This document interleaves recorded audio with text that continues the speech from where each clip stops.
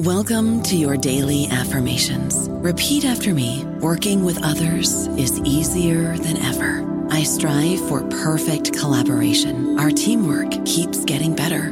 Yeah, affirmations are great, but Monday.com can really get you the teamwork you desire. Work together easily and share files, updates, data, and just about anything you want all in one platform. Affirm yes to start, or tap the banner to go to Monday.com. Survivor 46 is here, and so is On Fire, the only official Survivor podcast, and we have a twist this season. The winner of Survivor 45, Dee Valladares, will be joining us every week. We're going behind the scenes of the biggest moments, the how and the why things happen, and the strategy and analysis you can only get from someone like me, a Survivor winner. Listen to On Fire, the official Survivor podcast, wherever you get your podcast. This episode is brought to you by Paramount Plus.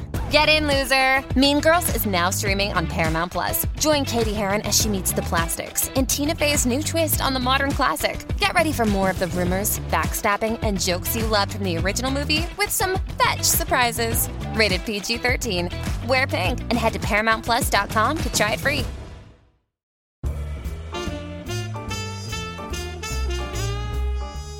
It is not exactly as she was picturing. The house where her father once lived. But she remembers it, or feels like she does. She puts the car back in gear and turns off the main road, bumping down the gravel drive toward it. Billy parks, and Rufus pops up in the back, his head veering between the driver and passenger seats, nosing her arm. Her hands stretch across the top of the wheel, palms thick and tingling from the long drive. She gets out and opens the back door. The dog bounds to the front porch, sniffs, and pees on the corner of the battered wooden steps. "Thanks," she says, as he gallops across the overgrown yard. This is G.P. Gottlieb, host for New Books and Literature, a podcast channel on the New Books Network. Today I'm talking to Chanel Benz, author of The Gone Dead. Billy's mother was a white freedom writer, and her father a well-known black poet from Mississippi. At 34, Billy inherits her grandmother's house where her father once lived. She hasn't been back in 30 years and has no recollection of the accident that took her father's life. But there are people in the small Delta town who want to make sure she never learns the truth. I'm grateful to Chanel for doing this recording, even though in order to have quiet, she has to sit in her car on a sweltering July day because we're in the middle of a global pandemic. And her children are home now. There's no camp or summer activities. Hi, Chanel. Thanks for joining me today. Hi, Galit. Thanks for having me. So let's start with, how did you come to write this incredible novel? Well, I was looking for an idea big enough that would last for a novel. I had written a short story collection before this, and I was primarily writing short stories, although I didn't start out that way.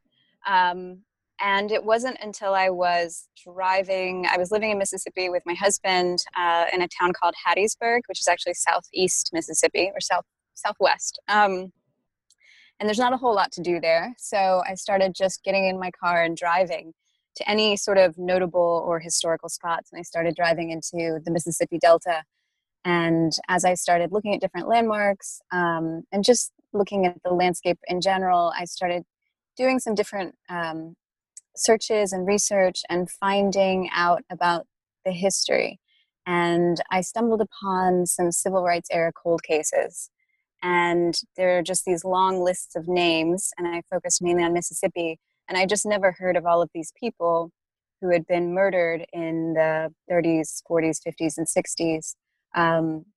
And hadn't got any kind of justice. Some of them were on these really beta sort of websites that somebody had obviously made as a kind of labor of love, when the internet first came out. And it would just have a sentence about men and women and children in some cases. And as I found, different FBI records, it was pretty obvious about who the perpetrators were. And there are a couple journalists who actually have helped bring these cases forward, and there's been a few indictments, but it's only been through these journalists in a kind of communal effort. But I felt like these stories and these kinds of histories were very much in the air in the Delta and are obviously still recurring in our country today. And so I wanted to write about one of these lost stories. So interesting. There's a lot of really wonderful characters. Let's start by talking about Billie James. What's going on with her? And why does she buy a gun even though she has no idea how to use it? So she, her grandmother dies, her maternal grandmother. And what's happened is her father was a civil rights activist, and he was also a Black arts poet in the 60s, early 70s. And so he had a small piece of land in the Delta that when he passed in 72, it went to her mother. And then when her mother died when she was, I think in her sophomore year of college, it went to her grandmother, and then eventually it passed to her. So now this small piece of land that her father's family has owned has come to her. And so she's decided to go and check it out and see if any of her family's still there. But she hasn't been there since her father was alive, and he passed when she was 4. So when she goes out there, it's in the Mississippi Delta, which is a really lush but desolate landscape. You know, it's some of the richest soil. I think it even, I can't remember exactly, but I think it even is similar to the Nile. It's some of the richest soil in the world. And so it has this lush greenness and these different rivers running through it. But there's almost no population there. And it's also a very poverty-stricken area. So a lot of the old buildings and general stores are still there, although they're sort of like crumbling into the earth. And, you know, the Mississippi Delta is known for the Delta Blues. It's known for the Freedom Riders, for the Civil Rights Movement, for people like Medgar Evers, Fannie Lou Hamer, the blues musician Robert Johnson. And so it has this deep sort of, you know, it carries a legacy of slavery and sharecropping. And in a way, it never feels to me like it's 2020 there, or even 2019. It always feels like it's a different era and a different time. And it's a very rural landscape. And so this is very foreign for her she's coming from Philadelphia. And so she's in this old sort of shack, tenant shack that her father owned. And she brings a gun, I think because she calls her uncle, which is her father's younger brother. And he's kind of told her, like, you're going to need a dog and a gun. And she happens to have inherited a dog. So she's got the dog. And I think she just kind of brings the gun because she's going to be a woman alone. And I think she feels like she's a relatively capable person. And so, of course, she'll just learn how to shoot it and be just fine. But I think it's something she does on a little bit of a whim. But, and I think also just to make herself feel safer out there alone. Well, we just know if there's a gun in the first act, what's going to happen. Yeah. So, yeah. And I also just feel that, you know, it was also a kind of nod to the idea of, like, as a woman, you can never go anywhere freely. That you always have to have that awareness. Like, you can't just go in the woods for a hike. And so I just felt like she can't just come to this place. She knows that. And so she's kind of, you know, haplessly arming herself. Why is the uncle the only family member with whom she kept contact? Well, her grandmother's passed, and that was her father's only sibling, really. And so I think a lot of the family has died out, but she was there till she was 4.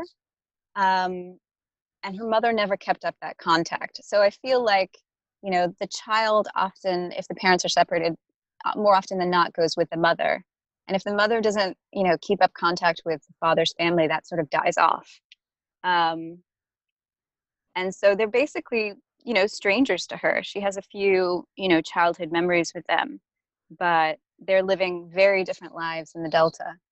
And, you know, even her contact with her uncle they've barely spoken. Right. One of her cousins comes down from Memphis, right? What's Lola's relationship with Billie? And let's discuss the college debt situation for Lola and others. Yeah, so they share a grandmother. So they are cousins, but I think they're sort of like second cousins. And but they played together as kids, so they have those kind of, when you play together and your favorite cousin, you just have that kind of warm bond of understanding with them. So when they reconnect, it just kind of comes back without them having to really do much work. It's just sort of like they pick up where they left off. But Lola is a lot savvier than Billy. She's living in Memphis, so she's living in the city, but she comes down to the Delta all the time. And she kind of has a love, I don't know if I'd say love-hate, but she has a love relationship with it, but also she's very well aware of its flaws and the sort of darkness that's there. And she's trying to live her life, but she's struggling because of debt. And I just, when I was first trying to write the story, I wrote it in first person, I wrote it in second, I wrote it in third. And for a long time, it was just Billy and then her father's voice. And at one point, it was her mother's voice. And it wasn't until I realized that I needed to understand Billy by understanding the community that was surrounding her, that it wasn't just her story, that it was a story of these two families, of this town, that it was a communal story, so that I needed multiple voices. So when I started thinking, well, which of these characters that I've created are going to speak, Lola is somebody that in a kind of sort of hostile environment is a friend, is a confidant, and is someone who's sort of grounded and rooted. But Lola needed to have her own struggles. She needed not just to be a plot device for Billy. And so when I thought about what it would mean for a young Black woman trying to make her way in the South, I thought about, having taught in the South, college debt, and how it is this thing that keeps the younger generation, and even those of us who aren't so young anymore, from buying a house, from purchasing a car, from having a family, because you're paying, you might have a six-figure amount that you're paying $500 a week. So money that would be going elsewhere, you just don't have. So you don't get to travel as much. And you just sort of feel this constant burden, and usually you're just paying off the interest. And so I wanted to sort of portray the nagging debt of that, the nagging weight of that, and how it really shrinks the landscape of what's possible for you, of what kind of life you're going to live, and makes you feel like what things you've actually accomplished are not much at all, and that you've maybe made mistakes somewhere along the way. So I think, now it's entered more of the national conversation, but especially the novel takes place in 2003. That really wasn't part of the national conversation, that there are so many students and so many people struggling with this debt. It's really getting in the way of them living freely. And I also think when we talk about things like equity, and, there's been a lot of posts, I think it was it Bill Gates? No, it was Jeff Bezos. It's an anniversary of Amazon or something like that, or he invented it in his garage. And a lot of people have countered that by saying, well, when Amazon was failing in, 1999, his parents gave him a $250,000 loan, and the garage that he was, doing his first startup business in is like a beautiful little spot. You know what I mean? Like, I don't have a garage. And so, kind of getting rid of the mythology of the bootstraps, like if you just work hard enough, and this kind of like punitive attitude, and especially for people that didn't come from wealth or inherited wealth, or, had that sort of leg up, or maybe didn't even have the support of their family to go to college, but they went ahead and did it. Getting rid of that means that it no longer feels like a punishment, that you made choices to get an education. And for some people, they were preyed upon. There's a lot of predatory lending.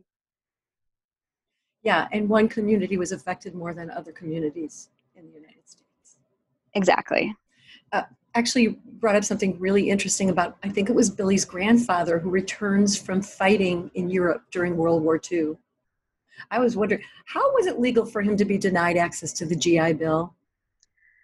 I talk about it. Yeah, I don't know exactly. I think there was just, I I can't remember exactly my research, but there's so many ways, with like redlining and different districting, and there's so many ways in which Black folks in this country have been historically, recently historically disenfranchised. But yeah, I think when we think of, boomers kind of benefiting from that wealth or that kind of boom in the economy, a lot of it was people benefiting from the GI Bill, but Black community didn't benefit from it because most of them were denied a GI Bill. Like it's a tiny, tiny amount. So that access to, and even if they did get the GI Bill for education, they had to choose a Black college. And at the time, there would only be so many, like if you wanted to be a lawyer, well, in your state, there's only going to be so many Black law schools. And I think that was one of the first times that somebody tried to get into the University of Mississippi, is because there wasn't another law program, because colleges were still segregated. So yeah, I think one thing that is not common knowledge is how difficult it was for World War I and World War II Black veterans. Not only had they had this taste of, overseas, getting to travel, having new experiences, but also, and fighting for their country, but also getting to feel like what it was to be treated with more equality, what it was to be treated more like not a second-class citizen in Europe and elsewhere. And so when they came back, they felt like they're expecting more, right? They're expecting to sort of have some pride, be repaid, that the relationship with white people in the country is going to be different. But not only are they not going to get the same benefits, and not only are they not going to sort of rise in the ranks, that there's actually going to be some intense hostility, because the idea of Black men coming back from war trained and armed is frightening to some people in the white community. And so there will always be, not always, but there is always an uptick in violence, in lynching, every time Black veterans return from war. I don't know about you, but I'm very busy and I don't have a lot of time to cook. That's why I subscribe to Factor. Eating better is easy with Factor's delicious, ready-to-eat meals. Every fresh, never frozen meal is chef-crafted, dietitian approved, and ready to go in just 2 minutes. You'll have over 35 different options to choose from every week, including Calorie Smart, Protein Plus, and Keto. These are 2-minute meals. Factor meals are ready to eat and heat, so there's no prepping, cooking, or cleanup needed. They're flexible for your schedule. Get as much or as little as you need by choosing your meals every week. Factor is the perfect solution if you're looking for fast, premium options with no cooking required. Sign up and save. We've done the math, and this is important. Factor is less expensive than takeout, and every meal is dietitian approved to be nutritious and delicious. Head to factormeals.com/NBN50 and use code NBN50 to get 50% off. That's code NBN50 at factormeals.com/NBN50 to get 50% off. Horrifying. Can you talk about what Lola means when she tells Billy that the movement broke a lot of people? Yeah, so that's one of those things that I didn't know until I started teaching about the Mississippi Delta, about the writers there. And there's a book I teach called Coming of Age in Mississippi by this writer, Anne Moody, and it's a memoir. And it's basically about her coming of age as a teenager as a young kid in Mississippi. It starts at like age 4, and her parents are basically sharecroppers, and she is basically babysitting her 2-year-old brother or sister. And so it goes through her sort of coming of age, and she eventually joins the movement. And at one point, her family is being threatened, and she's very torn about whether she should keep, working in the freedom schools, or, stop so that her family's safe. And so it's really interesting. And one thing that she sort of talks about, and actually happened to her, is there was a lot of post-traumatic stress disorder coming from people's experiences from the movement, and especially people who were heavily involved, or leaders, those who we know their names and those who we don't. Because you were in situations where you were staying in a hostile town trying to register Black people to vote. and trying to teach them, the state constitution or whatever you had to do, whatever tests they had to pass at the courthouse. And you were in some kind of safe house, quote unquote, which at night everybody would sleep on the floor, so that because sometimes the windows would get shot out, or maybe dynamite or a bomb would be thrown in.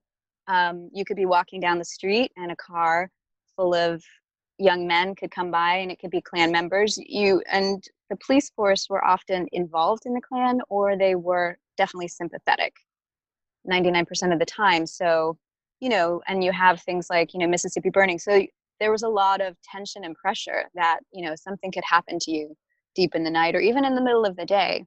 And a lot of people came out of the movement. And like Anne Moody, she had this amazing book, and she just never really wrote again after that. And so there's a lot of people where they just sort of, you wonder what happened to them. And just some of them, they just never got over the trauma that they went through. Just to clarify, you're talking about the civil rights movement for anybody listening who didn't hear that. Okay. Yeah. And so it's interesting this time around with these protests and, different people working on different sort of activism, that there's a lot of talk about self-care. And although that's a kind of buzzword that I don't particularly care for, I'm really glad that people are talking about it, because it's acknowledging that it's really exhausting to deal with people who are violently opposed to everybody having equality, or, whatever sort of agenda you're sort of pushing forward for equality, or to get awareness about Black Lives Matter, or accountability for a murder. And it can be really exhausting on multiple levels, not just for strangers, but there can be people in your life that who, are really resistant. And so just kind of acknowledging the emotional labor that goes into that has been really amazing to see. Tell us about Billy's father and mother and why they got married in Philadelphia. Yeah, so Billy's father was a civil rights era activist, and he was also a Black Arts Movement poet. And the Black Arts Movement, it was sort of the artistic movement, the artistic arm of the Black Power movement. And it was basically saying for the first time, I always think of the James Brown song, Say It Loud, I'm Black and I'm Proud. And it was the first time that Black artists were celebratory about being Black. They weren't trying to be a certain kind of Black or exceptional or, playing to a white audience. They were writing for themselves and writing for their community and, thinking about their roots and where they came from and not being ashamed of being enslaved, and really celebrating resistance and their stories and all those things. And so that's what the Black Arts Movement was really about.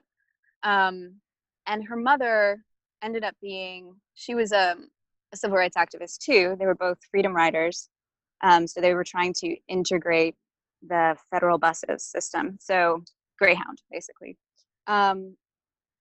And they met and worked in the movement, very young, 21 years old. And I did see a lot of relationships between Black people and white people. And a lot of times they would get married, but more often than not, these relationships would not last. And I think it was really interesting because you would have in these freedom schools and freedom houses where they were all staying as young 20s, some even 19, coming out of college. A lot of them dropped out to be part of the movement. Where they had never shook hands with a white person or a Black person, let alone, shared a room. So you have a lot of these deep sort of intense friendships and relationships. But then, after the movement, after this kind of excitement and terror, they have to face the world. So their relationship didn't last very long, and they did have a child, but they quickly divorced. And I think it was mostly his idea, because I think there was some guilt about marrying a white woman and not a Black woman, because he was inside of this movement that was about Black celebration, that was about not being ashamed or, and so she goes on to become a medieval scholar, a medievalist. And partly that's because of my own fascination with the medieval era. Ah, okay.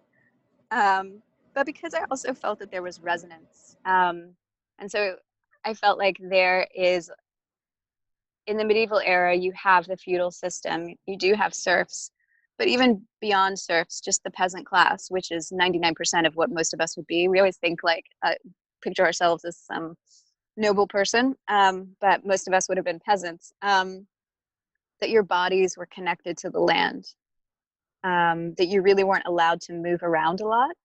There was a lot of vagrancy laws, and you really lived and died in the same, small patch of earth. Yeah, they were killing my people at that point. So Yeah.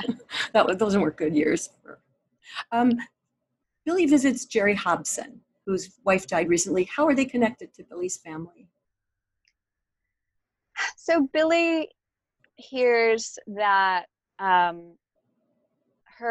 Jerry Hobson's wife was one of her father's close friends, and she's just interested to find out more information about her father. And so she goes to visit him, and internally he is not wanting to talk about the past. She really wants to talk about her father's death, which she knows very little about.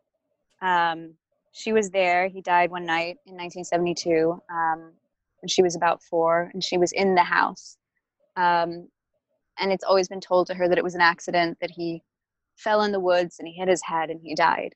But she definitely wants to know more. And I think for me, it was one of those stories that you've been told so many times that you just accept it as the truth until you start to maybe tell other people or sort of re-examine it and realize there's all these missing threads. And in fact, it doesn't make sense.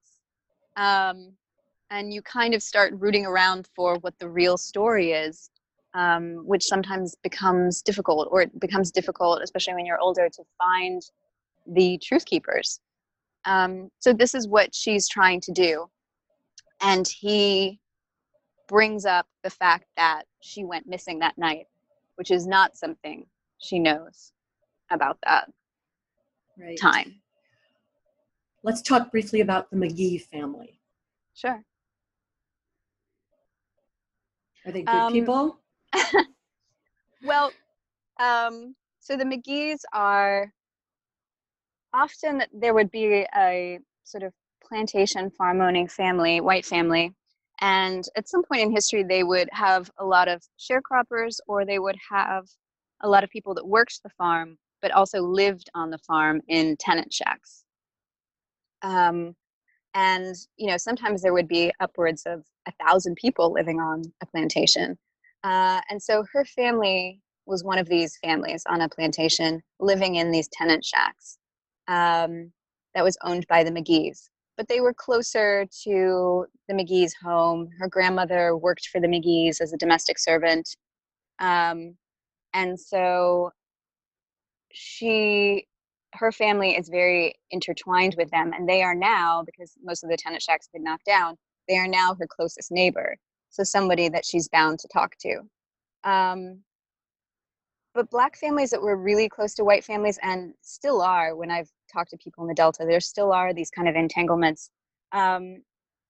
They are sometimes called shadow families, because your grandmother feels to them like their grandmother because they've been raised by her.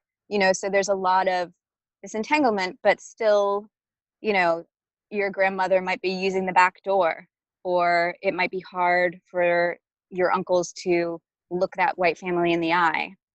So a lot of the vestiges of the Jim Crow era are still present, and there's still massive wealth inequality. So the McGees are this family, and I wanted to get into something that I think is not as present outside of the South, but definitely present in the Deep South, definitely present in Mississippi and the Delta, that you have these families where, there's definitely inequality happening. There's definitely racism happening, but there's also a lot of love. And I wanted to I talked to a lot of older men from the Delta who would tell me stories of their childhood best friends who were Black or white, who when they, became teenagers, they were told they were no longer allowed to play with. And so Cliff, her father, and Mr. McGee, Jim McGee, were childhood playmates. But once they, grew up, their lives went in very different directions. And, although I think it's sometimes more interesting to talk less or focus less on the kind of mustache twiddling villains and focus on the people who are more apt to be silent and complicit. Mm-hmm. MLK's the white moderate. So the people who are involved, who are witnessing, who are standing kind of on the sidelines. And so I wanted to get into those things using the McGee family. Yeah, it was complex. There's one more character that I absolutely loved.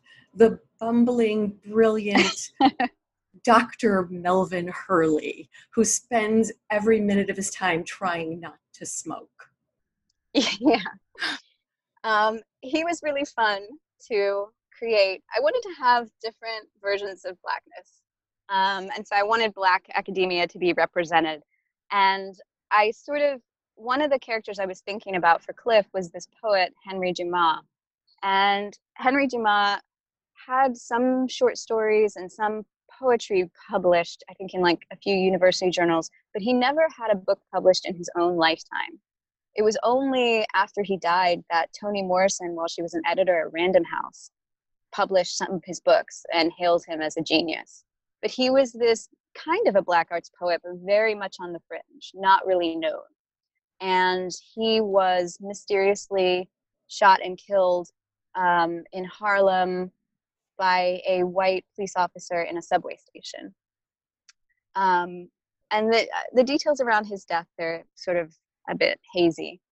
But I conceive the Doctor as somebody who has really found their person in Cliff and really wants to sort of make their name by being a Cliff James scholar, but has never been able to have any success whatsoever. And so he was a character that also can talk about some of the academic accomplishments that Cliff had done in the era. And it made sense that he would be sort of contextualizing the Black arts movement and the different poems and, sort of concentrating on that in a way that nobody else is realistically going to be talking about it. But I also felt like Billy needed some kind of ally. Okay, well, if you write another book about any of these people, could he please get tenure and and just be really successful? And then can we also have Billy really happy? Aww. So, okay. Last question. I don't think this gives anything away, but near the end of the book, why did you choose to reference King Henry II of England? How does that fit into your way of thinking? Yeah, so like I said, the medieval kind of allusions, I thought that Billy would be thinking of them since her mother was a medievalist. And I think that in the medieval era, they lived a much more physical life. They dealt with death, they dealt with the body in a way that we don't, in a way that death has been sanitized and sort of removed literally away from our hands. The body doesn't come into our hands. We don't wash and prepare our loved ones. They don't lay in our living rooms. And so I think it's much more frightening. And then they also, were mostly rooted in religion, perhaps more than we are, or it was more central. But I also think with this physicality that words were much more physical, especially because there were so many people who were illiterate, but that words were a lot more powerful. And so something that a king can just mutter and be overheard can set in motion all of these complex happenings, can cause violence. And I think right now there's been a lot of downplaying when different people who have different platforms, or politicians, or, you know, even people who are quote unquote influencers, say things that incite violence, say things that are racist or misogynistic, that actually can do harm, and not just emotional harm, but that actually can move people to violence, or move people to not wear masks, or take a medicine that they shouldn't be taking, that actually can cause harm, that actually can spill blood. And so I wanted to kind of say that, you know, words do matter. They are this physical thing. They are something that physically shapes us, that the things we're told, that the stories we hear shape who we are, how we breathe, how we walk, how we move through the world. I've just been nodding the entire time you've been talking through this whole interview. So I'd like to know what you're working on next. I've been doing some research on the yellow fever epidemic of 1878 in Memphis. And since I'm here in Memphis, and I've been doing a lot of, I've been uncovering some really, really interesting things about that time. So I'm thinking I'm definitely going to write something on it. I'm not sure if it's going to be a novel or a shorter piece, but we'll see. It's not easy to do without childcare. Oh, yeah, but pandemics are hot right now. So. I know. I actually started the idea before the pandemic. So, okay. Chanel, it was so lovely talking to you. This is was a wonderful conversation, and I wish you the best of luck. I know your book just was reissued in paperback this year, came out last year. It was new to me. It was a New York Times 100 notable books of 2019. And I think it should also be a notable book of 2020. A notable paperback. How about that? Okay. Thank you for joining me today. Yeah, thanks so much for having me. It was my pleasure. And thank you for joining me. Again, this is G.P. Gottlieb, author of the Whipped and Sipped Mystery Series and host for New Books in Literature, a podcast channel on the New Books Network. Today I've been talking with Chanel Benz, author of The Gone Dead. If you enjoyed today's podcast and would like to discuss it further with me and other New Book Network listeners, please join us on Shuffle. Shuffle is an ad-free, invite-only network focused on the creativity community. As NBN listeners, you can get special access to conversations with a dynamic community of writers and literary enthusiasts. Sign up by going to Shuffle, www.shuffle.do/NBN/join.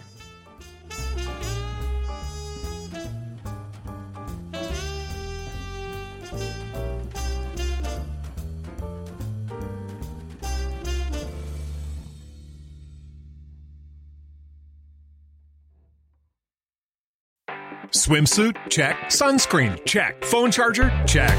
Don't forget to pack the 5-Hour Energy. It fits great in a pocket or carry-on, and the alert feeling will help you arrive ready for anything. Now get 20% off when you use code 5HETRAVEL at 5hourenergy.com. Expires April 30th. One-time use only. Not valid with other discounts. Remember, visit 5hourenergy.com and use code 5HETRAVEL to save 20%.